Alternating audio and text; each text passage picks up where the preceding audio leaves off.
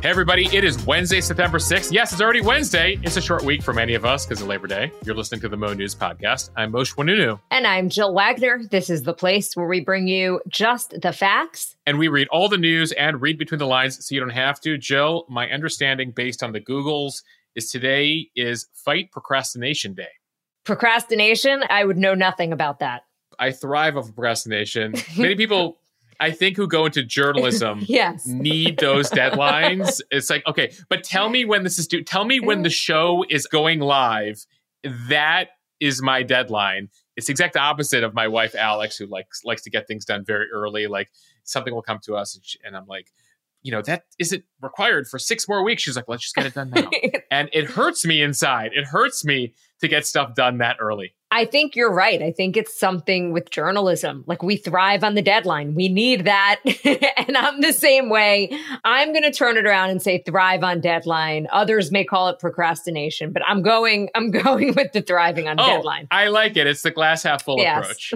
I mean, I will say that I have seen the light. I have an understanding now for getting things done early and an appreciation for it.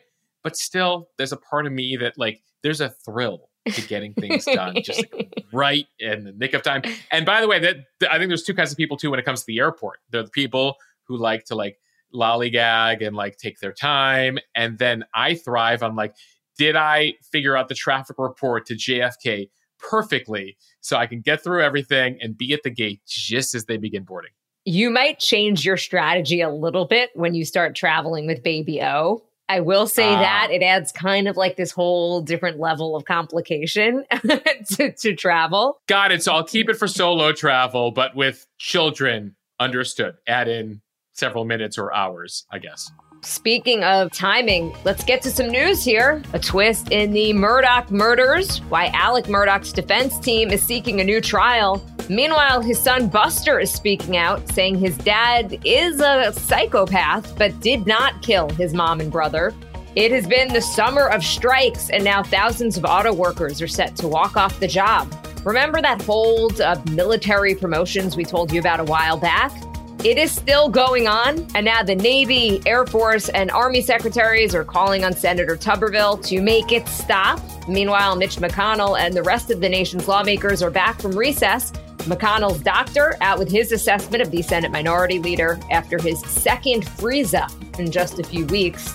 First Lady Jill Biden tests positive for COVID-19, and she's not the only one. Why it's so difficult to figure out how many people actually have the virus these days. Speaking of being sick, a troubling U.S. Open bug taking down some top tennis players. And we talked a lot on this podcast about kids and smartphones. And now some parents in Ireland are taking action with a ban for the youngest kids. Plus, Moshe has on this day in history. A big day when it comes to women's suffrage, as well as some music history when it comes to both the Beatles and Elton John. All right, let's get started. Just when we thought we may never hear the name Alec Murdaugh again, a new twist in the Murdaugh murders. He now wants to get his conviction thrown out. Now, to refresh your memory, Murdaugh was once this highly esteemed South Carolina attorney. He was recently convicted of murdering his wife, Maggie, and his son, Paul, and he is currently serving 2 life sentences. Well, on Tuesday, his defense team accused the Colleton County Clerk of Court of jury tampering. In a motion for a new trial, his attorneys say that Becky Hill advised the jury, quote, not to believe Murdaugh's testimony and other evidence presented by the defense. They say she pressured them to reach a quick guilty verdict and even misrepresented critical and material information to the trial judge in her campaign to remove a juror that she believed would be favorable to the defense. Now, they say Hill told jurors when they started to deliberate that, quote, it shouldn't take them long. And it didn't. If you remember, jurors deliberated for less than 3 hours before finding him guilty. As for her motivation, the attorneys say, quote, money and fame. They say Hill was trying to secure a book deal and media appearances, which wouldn't have happened if there was a mistrial. Hill did release a book about the trial. It's called Behind the Doors of Justice, The Murdaugh Murders. That was in late July. That's when his lawyers say that some jurors decided to talk to them. Here's a soundbite from the lawyers' press conference today where they talk about how they learned about the alleged jury tampering. Jurors were upset about that, the ones we talked with, and they were more than willing to come forward and tell us the things that we had sort of heard through a whisper campaign. But and so as a result of that, we were able to interview some jurors. The information we got, I can tell you, was independent of each juror. The first juror we talked to, we got information about Ms. Hill saying, "Don't be fooled." And then the second juror, independent of the first juror, says the same thing, and the third juror, independent of the other two, say the same thing. And so we're very confident that the information is accurate. So we should note here that their motion for a new trial cites at least 3 sworn affidavits, one from a juror, one from a dismissed juror, as well as excerpts from Becky Hill's book.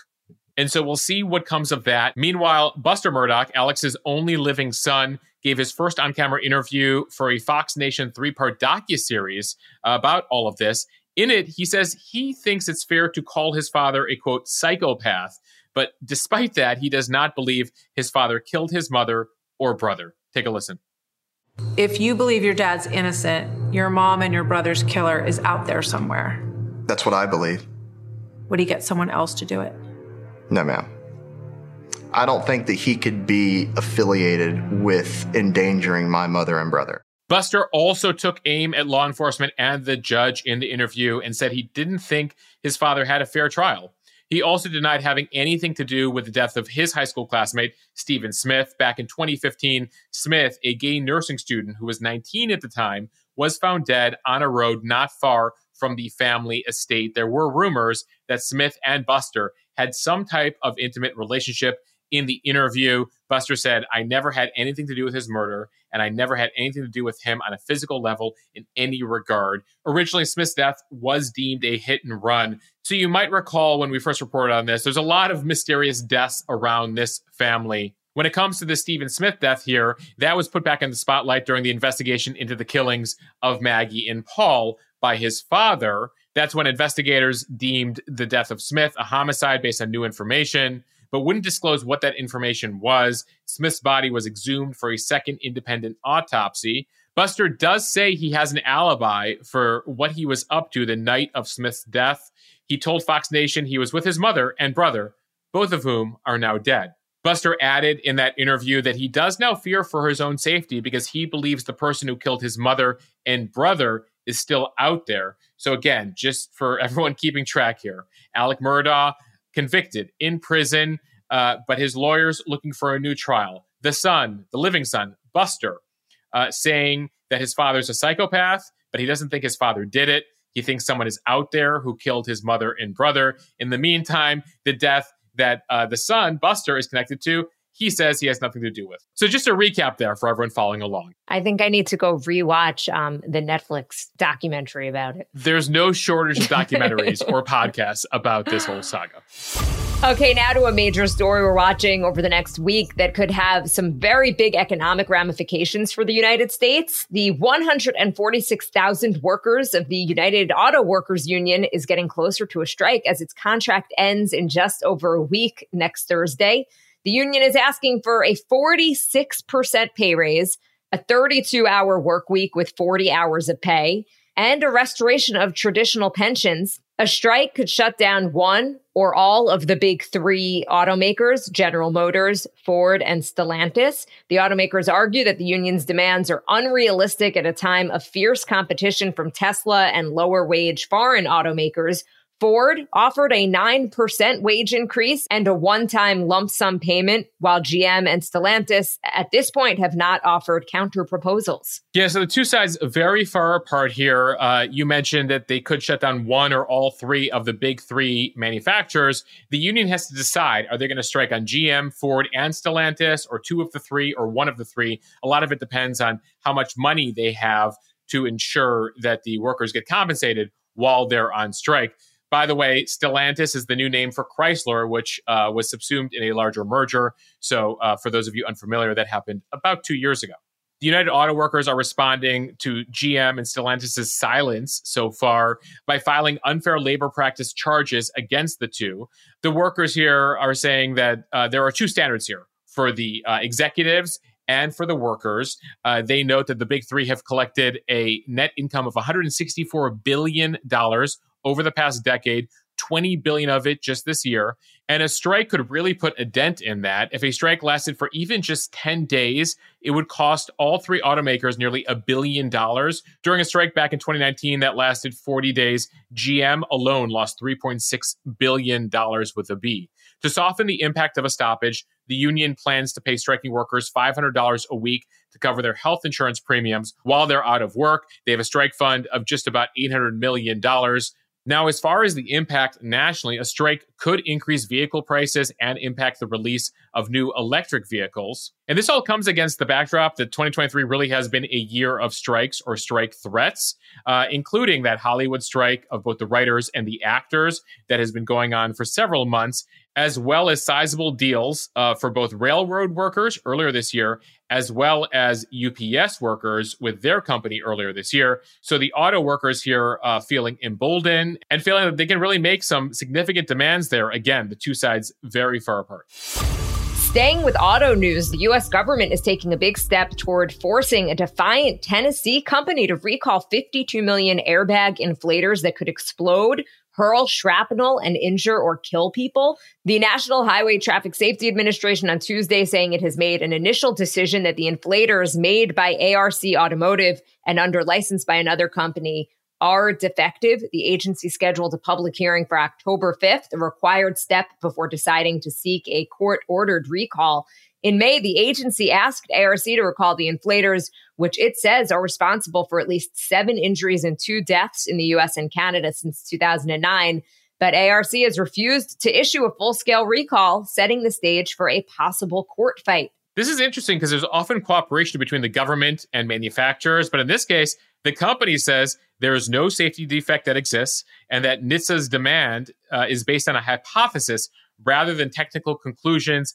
And they're claiming the agency has no authority to order a parts manufacturer to announce recalls. Neither ARC nor the auto industry has released a full list of vehicle models here with the kind of airbag inflators that have exploded. But the estimate right now is at least 25 million of the 284 million vehicles on U.S. roads are believed to contain them. Doing the math there, that is 1 out of every 10 cars on the road. Owners of vehicles made by at least a dozen auto brands, Chevy, Buick, GMC, Ford, Toyota, Stellantis, Volkswagen, Audi, BMW, Porsche, Kia, Hyundai, the list continues here, are all left to wonder right now anxiously whether their vehicles contain driver or front passenger inflators made by ARC. Jill, I was Googling for folks who are curious, does my car contain this? And it is, again, millions of cars between 2000 and 2019. And we still don't have a comprehensive list because, again, there's this fight here between the manufacturer and the government. I mean, it kind of reminds me of the Takata recall. Tens of millions of vehicles. You remember that with Takata airbags? It was the biggest in American history. And this is set to be close to that. Plenty of news left to get to. But for now, a quick word from our sponsor. Parlez-vous français? Un petit peu, Gilles. Very nicely done, Moshe. I think you said maybe a little. Yes, a little bit. Okay, so I don't. That's about as far as I go, which is why I am really excited about our newest sponsor, Babbel. The best way to learn a language is through immersion, living where the language is spoken natively and using it every day. But that isn't really possible for everyone. So what is the second best way to learn a language? Babbel, because with Babbel, you could start speaking a new language in just 3 weeks. I'm about to start my French lessons and I cannot wait. Why Babbel? Because it works. Instead of paying hundreds of dollars for a private tutor or fooling yourself with language apps that are a little bit more than games, Babbel's quick 10-minute lessons are designed by over 150 language experts to help you start speaking a new language in as little as 3 weeks. Babbel's designed by real people for real conversations. All of Babbel's tips and tools for learning a new language are approachable, accessible, and rooted in real-life situations. And they have a special limited time deal for our listeners to get you started right now. You can get 55% off your Babbel subscription. Just head to babbel.com/MoNews. With our discount, that's just about $6 a month to learn a new language. Moshe, how do you say very good in French? Très bien, Jill. I don't know if I could do it with the accent that you just did, but that is très bien. Again, that deal, 55% off at babbel.com/MoNews. And it's spelled Babbel, BABBEL.com/MoNews, MONEWS. some rules and restrictions might apply. Time now for the speed read. Let's start with an update to a story we first told you about a couple of months ago. Republican Senator Tommy Tuberville continuing his hold on military promotions. This from The Hill. The secretaries of the Navy, Air Force, and Army are calling on Senator Tuberville, a Republican from Alabama, to release his hold, accusing him of putting national security at risk. The three secretaries wrote an op-ed this week in the Washington Post saying, quote, any claim that holding up the promotions of top officers does not directly damage the military is wrong, plain and simple. They say military leaders are the foundation of America's enduring advantage that is being actively eroded by Tuberville's hold on promotions. It's lasted more than 6 months already. They write, throughout our careers in national security, we have deeply valued the bipartisan support shown for our service members and their families. But rather than seeking a resolution to this impasse in that spirit, Tuberville has suggested he is going to further escalate this confrontation by launching baseless political attacks against these men and women. At the center of the issue here, as we've told you about, is a new Defense Department policy that provides paid leave and travel reimbursement for abortions. So say someone is put on a base somewhere in a state that doesn't have legal abortion. What the new Pentagon policy allows is for potential reimbursement for someone to drive or travel to a state where abortion is legal. Tuberville claims that it violates what's called the Hyde Amendment, which prohibits federal funds to be used for abortions. He wrote on Twitter, I didn't start this. The Biden administration injected politics into the military and imposed an unlawful abortion policy. I'm trying to get politics out of the military. The secretaries here argue the policy is critical and necessary to meet our obligations to the force. Again, keep in mind here that service members don't have a choice of where they're based. They're moved around the country, and the Pentagon feels that the least they can do is provide travel reimbursement for an abortion here. They also emphasize that this hold harms the U.S. national security. Right now, it has prevented the Pentagon from placing 300 of its leaders in critical posts around the globe. That includes the leaders of the Army, the Navy, the Marine Corps, and the numbers keep escalating as this fight has continued. And in the Senate, you have the ability as a single senator to put a block on nominations, and that is what has happened here with Tuberville. Military leaders are meeting with top senators on both sides to try to put pressure on Tuberville here, and they feel that speaking out now with the op-ed is important. Military families are enduring costs, genuine financial stress, because these promotions are on hold, and it's putting a backlog across the country, and again, a couple hundred positions here. Sticking with politics from Politico, an update on Mitch McConnell, the Capitol's top doctor, telling Mitch McConnell on Tuesday that, quote, there is no evidence that he suffered a stroke or has a seizure disorder following his public freeze in Kentucky last week. Capitol physician Brian Monahan outlining extensive outside medical evaluations of McConnell. We reported on it here last week. The Senate Minority Leader stopped talking for about 30 seconds during a media availability in Kentucky. In a letter to McConnell, Monahan recommended no changes in treatment protocols for his recovery from a fall that he had back in March that left McConnell with a concussion. So McConnell discussed it for the first time, albeit briefly, on the Senate floor Tuesday, back at work. He makes a passing reference here to his freezing episode. Now, one particular moment of my time back home has received its fair share of attention in the press over the past week. But I assure you, August was a busy and productive month for me and my staff back in the Commonwealth. So you hear him saying there, it was a busy and productive month, again, despite the 2 freezes that he's had in the past 5 weeks. This is a critical time for the GOP leader as senators return to Washington from a long recess and have a lot at stake here as they try to avoid a government shutdown in the coming weeks. McConnell's team has attributed his 2 public freezes, the one in July and the one in August, to what they call lightheadedness, although Republicans have been hoping for more public information about his health. Since his fall back in March, which led him to go to the hospital, McConnell has had some problems hearing questions from reporters at times. In the meantime, there are still rumblings of a handful of Republican senators possibly forcing a special conference to discuss McConnell's health, the future of the party leadership. It takes just 5 Republican senators to force such a discussion, although no final decision has been made as of yet.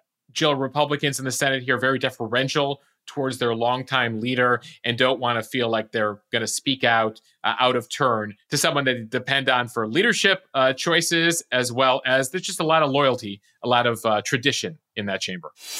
A couple of stories on the COVID front from CNN. First Lady Jill Biden tested positive for COVID-19 on Monday and is experiencing mild symptoms. So far, President Biden has tested negative. The diagnosis has upended the First Lady's plans to start teaching the fall semester at Northern Virginia Community College.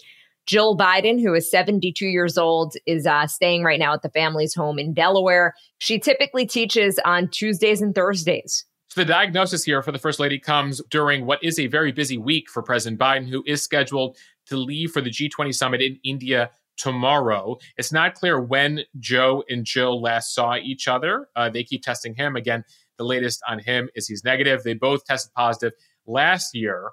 Both have been vaccinated, both have been boosted, but her diagnosis does come amid renewed attention to COVID. Yeah, it comes as COVID cases are on the rise. Also from CNN, virus levels in the U.S. have been on the rise for weeks, but it's hard to know exactly how widely it is spreading. Federal data suggests that the current increases have stayed far below earlier peaks and notable surges, but judging by word of mouth among family, friends, and coworkers, it kind of seems like everyone knows someone who is sick with COVID-19 right now. And experts agree that there are probably more infections than the current surveillance systems can capture. Tracking COVID-19 trends has always had its challenges, but the rise of rapid home tests and just general waning of public interest in testing at all has all but erased the ability to grasp current case counts nationwide. The CDC officially stopped reporting aggregate COVID-19 case counts months ago, noting that the data had become less representative of actual infections or transmission levels over time. Yeah, so as case counts became less reliable, we were all looking at hospitalization metrics as a substitute to gauge transmission. Hospitals were, a couple years ago, regularly testing all patients, whether they were coming in for COVID-related symptoms or something else entirely, and were required to report positive cases. But hospitals now have shifted their testing practices. The American Hospital Association saying when testing supplies were first readily available, we moved to testing everybody. Anybody and everybody got tested.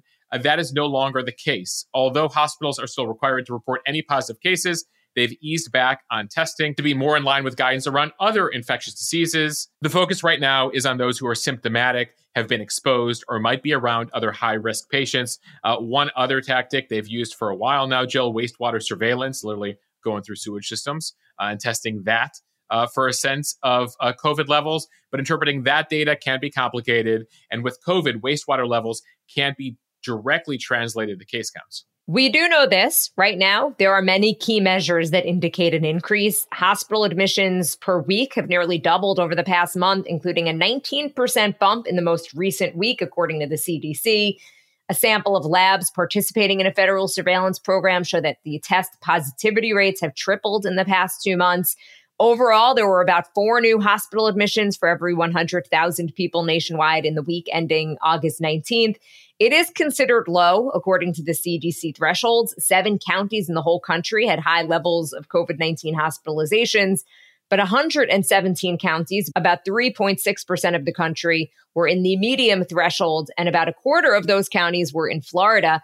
This new variant, BA.286, has captured scientists' attention because it is highly mutated. So far, though, it has only been detected in a small number of people globally. Yeah, so early tests right now show immune systems of people who had Omicron recently are handling a BA.286, which is kind of an offshoot of it, and recognizing it. So far, there's no evidence so far that BA.286 spreads faster or causes more serious illness than the previous versions. Some are calling it a, quote, scariant, Jill, as in all these mutations, but no different impact. At the same time, there are a couple other variants they're watching too. But again, the numbers are hard to track here. But for context, what we know so far, you mentioned that hospitalization rate going up. As far as raw numbers here, the most recent week saw about 15,000 hospitalizations for COVID. Just to give you a sense of comparison, when we were at our peak about a year and a half ago, the U.S. was seeing 150,000 a week, so 10x that. So while the rates appear to be going up here, we're nowhere near what we were seeing about a year and a half ago. Also on the health beat, this from the New York Post, a mystery U.S. Open bug is making the rounds among star athletes at this year's tournament, resulting in shocking upsets and withdrawals as the athletes struggle to fight on the court through coughing fits and stomach aches. Tunisian tennis star Ons Jabeur saying at a news conference Thursday, "I am a zombie because I have a flu." She is just one of the many players who say that they have this so-called U.S. Open bug since the tournament started on August 28th.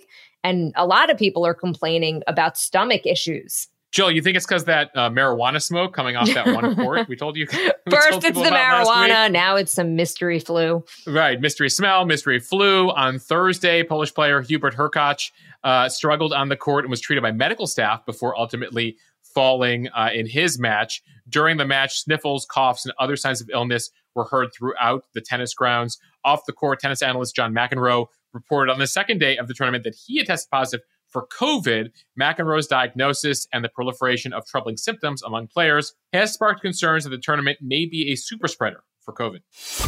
This story from Fox News. Irish parents take action on smartphones amid soaring concerns over children's mental health. Parents in a town just 45 minutes outside of Dublin have banded together to enforce a smartphone ban for children until they finish elementary school. One of the residents of that town, it's called Greystones, who is also a clinical psychologist, said it was just the striking results of the rising anxiety, depression, and everything we noticed of having a mobile phone, especially among young kids. The support this town got was incredible. She also adds that children's brains are not fully developed, so their use of the phone is associated with anxiety, depression, obesity, sleeping disorders, and many other health problems. The parents' associations at 8 different schools across this town decided earlier this summer to restrict smartphone access for their children. Amid all of these concerns, the agreement entered jointly by all of the groups was a rare show of unity among so many people. And basically, it would see children restricted from phones at home, in school, and elsewhere until they reach middle school and high school. This is an interesting approach because what I hear from some parents, Jill, is that they want to take smartphones away from their kids. The problem is that their friends and everyone around them has smartphones. So this sort of collective approach appears to be successful, at least in this small case. By the way, we should mention schools there had already banned or restricted device use on their grounds, but the parents decided to take things there a step further. The Irish health minister, who lives near Greystones, supports the policy and has called for nationwide implementation. In an op-ed published in the Irish Times, the health minister argues that the country must look at some form of this approach nationally in terms of safeguarding young mental health. He cited discussions with students, teachers, computer scientists, mental health experts, all who back this policy. The health minister claiming that those conversations have made him aware of a few common themes, such as the, quote, damaging content children and teens can access from their smartphones, but also severe psychological anxiety derived from content related to eating disorders, body dysmorphia, and suicidal ideation. He noted that smartphones have a positive effect by allowing students to coordinate activities and remain connected, but said we regulate food and drink and medicines. We have extensive child protections in place in so many areas of our society. We now must begin to do that in the digital space. Jill, this is not the first time this has come up on this pod. We were just recently reporting on the World Health Organization and their warning to parents around the world. As you mentioned, Moshe, I do think that this is an interesting approach because students do feel that peer pressure that other kids have phones. And look, I know as a parent, I'm always looking at my daughter's friends' parents kind of for guidance, say, hey, what do you think about this or that? So the fact that all of them are banding together, it could make a difference and make it easier on all of them to basically say, no, you're not getting a phone until middle school. Yeah, I think we're seeing this reversion to the flip phone, too. It's like they need a device to communicate with me, but do I want them to have a device with all these apps and social media and all these things that increasingly studies have shown should not be accessible to kids of a certain age? All right, now time for On This Day in History. On this September 6th, we're going to begin in 1870. A woman in America cast her vote in the U.S. for the first time on this day. It happened in Wyoming. Her name was Louisa Ann Swain, and she voted in state elections in the state of Wyoming. As many of you might know, women were not extended the right to vote nationally until 1920. But 50 years previous, in Wyoming, the governor there signed a bill that gave women the right to vote. And so that meant that women in Wyoming, starting in 1870, could vote in local and state elections. Staying with some historical political news here, on this day in 1901, Republican William McKinley, President McKinley, many of you might not be familiar with him because he was president for a very brief period. He was shot on this day in Buffalo, New York by an anarchist. He would die 8 days later. Vice President Teddy Roosevelt would take over at the spry age of 42. By the way, Teddy, still the youngest person to ever become president. Many people might think JFK was our youngest president. Well, JFK was the youngest to be elected president at 43. Teddy Roosevelt, the youngest to become president after McKinley's assassination. The mo you know. Also, interesting fact, the assassin of McKinley was electrocuted in an electric chair, and that was filmed by the one and only Thomas Edison trying out some of his new technology. All right, fast forward here to 1915. The first tank in history was produced. Despite the fact that it weighed 14 tons, it was nicknamed Little Willie. They'd never tried out tanks before on the battlefield. The prototype led to the development of more successful tanks. This first one only went 2 miles per hour. But an interesting fact here as to why they're called tanks. This was all happening in Britain, by the way, in 1915. To keep the project secret from enemies, production workers there were told that the vehicles they were building would be used to carry water on the battlefield, hence tanks. So these new vehicles, the UK was shipping in crates labeled tank, and the name stuck. All right, a bit of tennis news now as we talk about the U.S. Open. On this day in history, back in 1975, nearly 50 years ago, an 18-year-old rising tennis star named Martina Navratilova, who would become one of the greatest players of all time, officially on this day asked for political asylum in the U.S. after defecting from then communist Czechoslovakia. She was flourishing on the court that summer of 75, finishing up as the runner-up in the Australian and French Open. She finally gets to the U.S. Open, and as she reaches the semifinals, she announces her plans to defect to the U.S. All right, we're going to end here with a bit of music news. A happy 54th birthday to CeCe Peniston. You might not know her name, but you would know her hit. Finally, it rocked the charts in 1992. Finally, it has happened to me.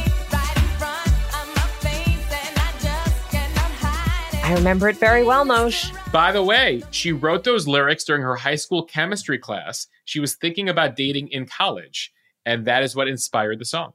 All right, 2 other historical musical items here. On this day in 1968, the Beatles recruited a guitarist named Eric Clapton to add his now legendary guitar solo to While My Guitar Gently Weeps. Clapton became the first famous non-Beatles musician to guest on one of their songs, and that guitar solo is still amazing today.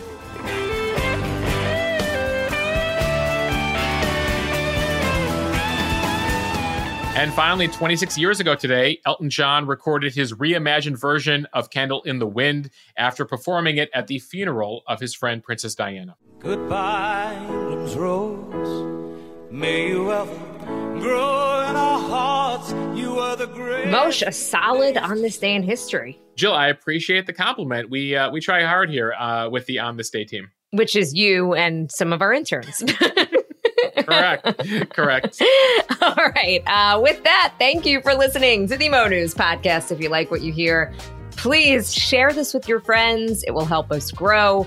We will really appreciate it. Follow us and subscribe so you don't miss an episode, and review us in the App Store. Yeah, if you don't already, please hit follow over on the app right now. You're listening to this podcast on at this exact moment. It'll ensure you don't miss a single episode. We have a lot of fun extras coming to you in the coming weeks. And if you like what we're doing here at Mo News, consider joining Mo News Premium over at mo.news/premium. It gets you access to a members-only Instagram account as well as a members-only podcast. All right, bye, everybody. Thanks for listening to the Mo News podcast.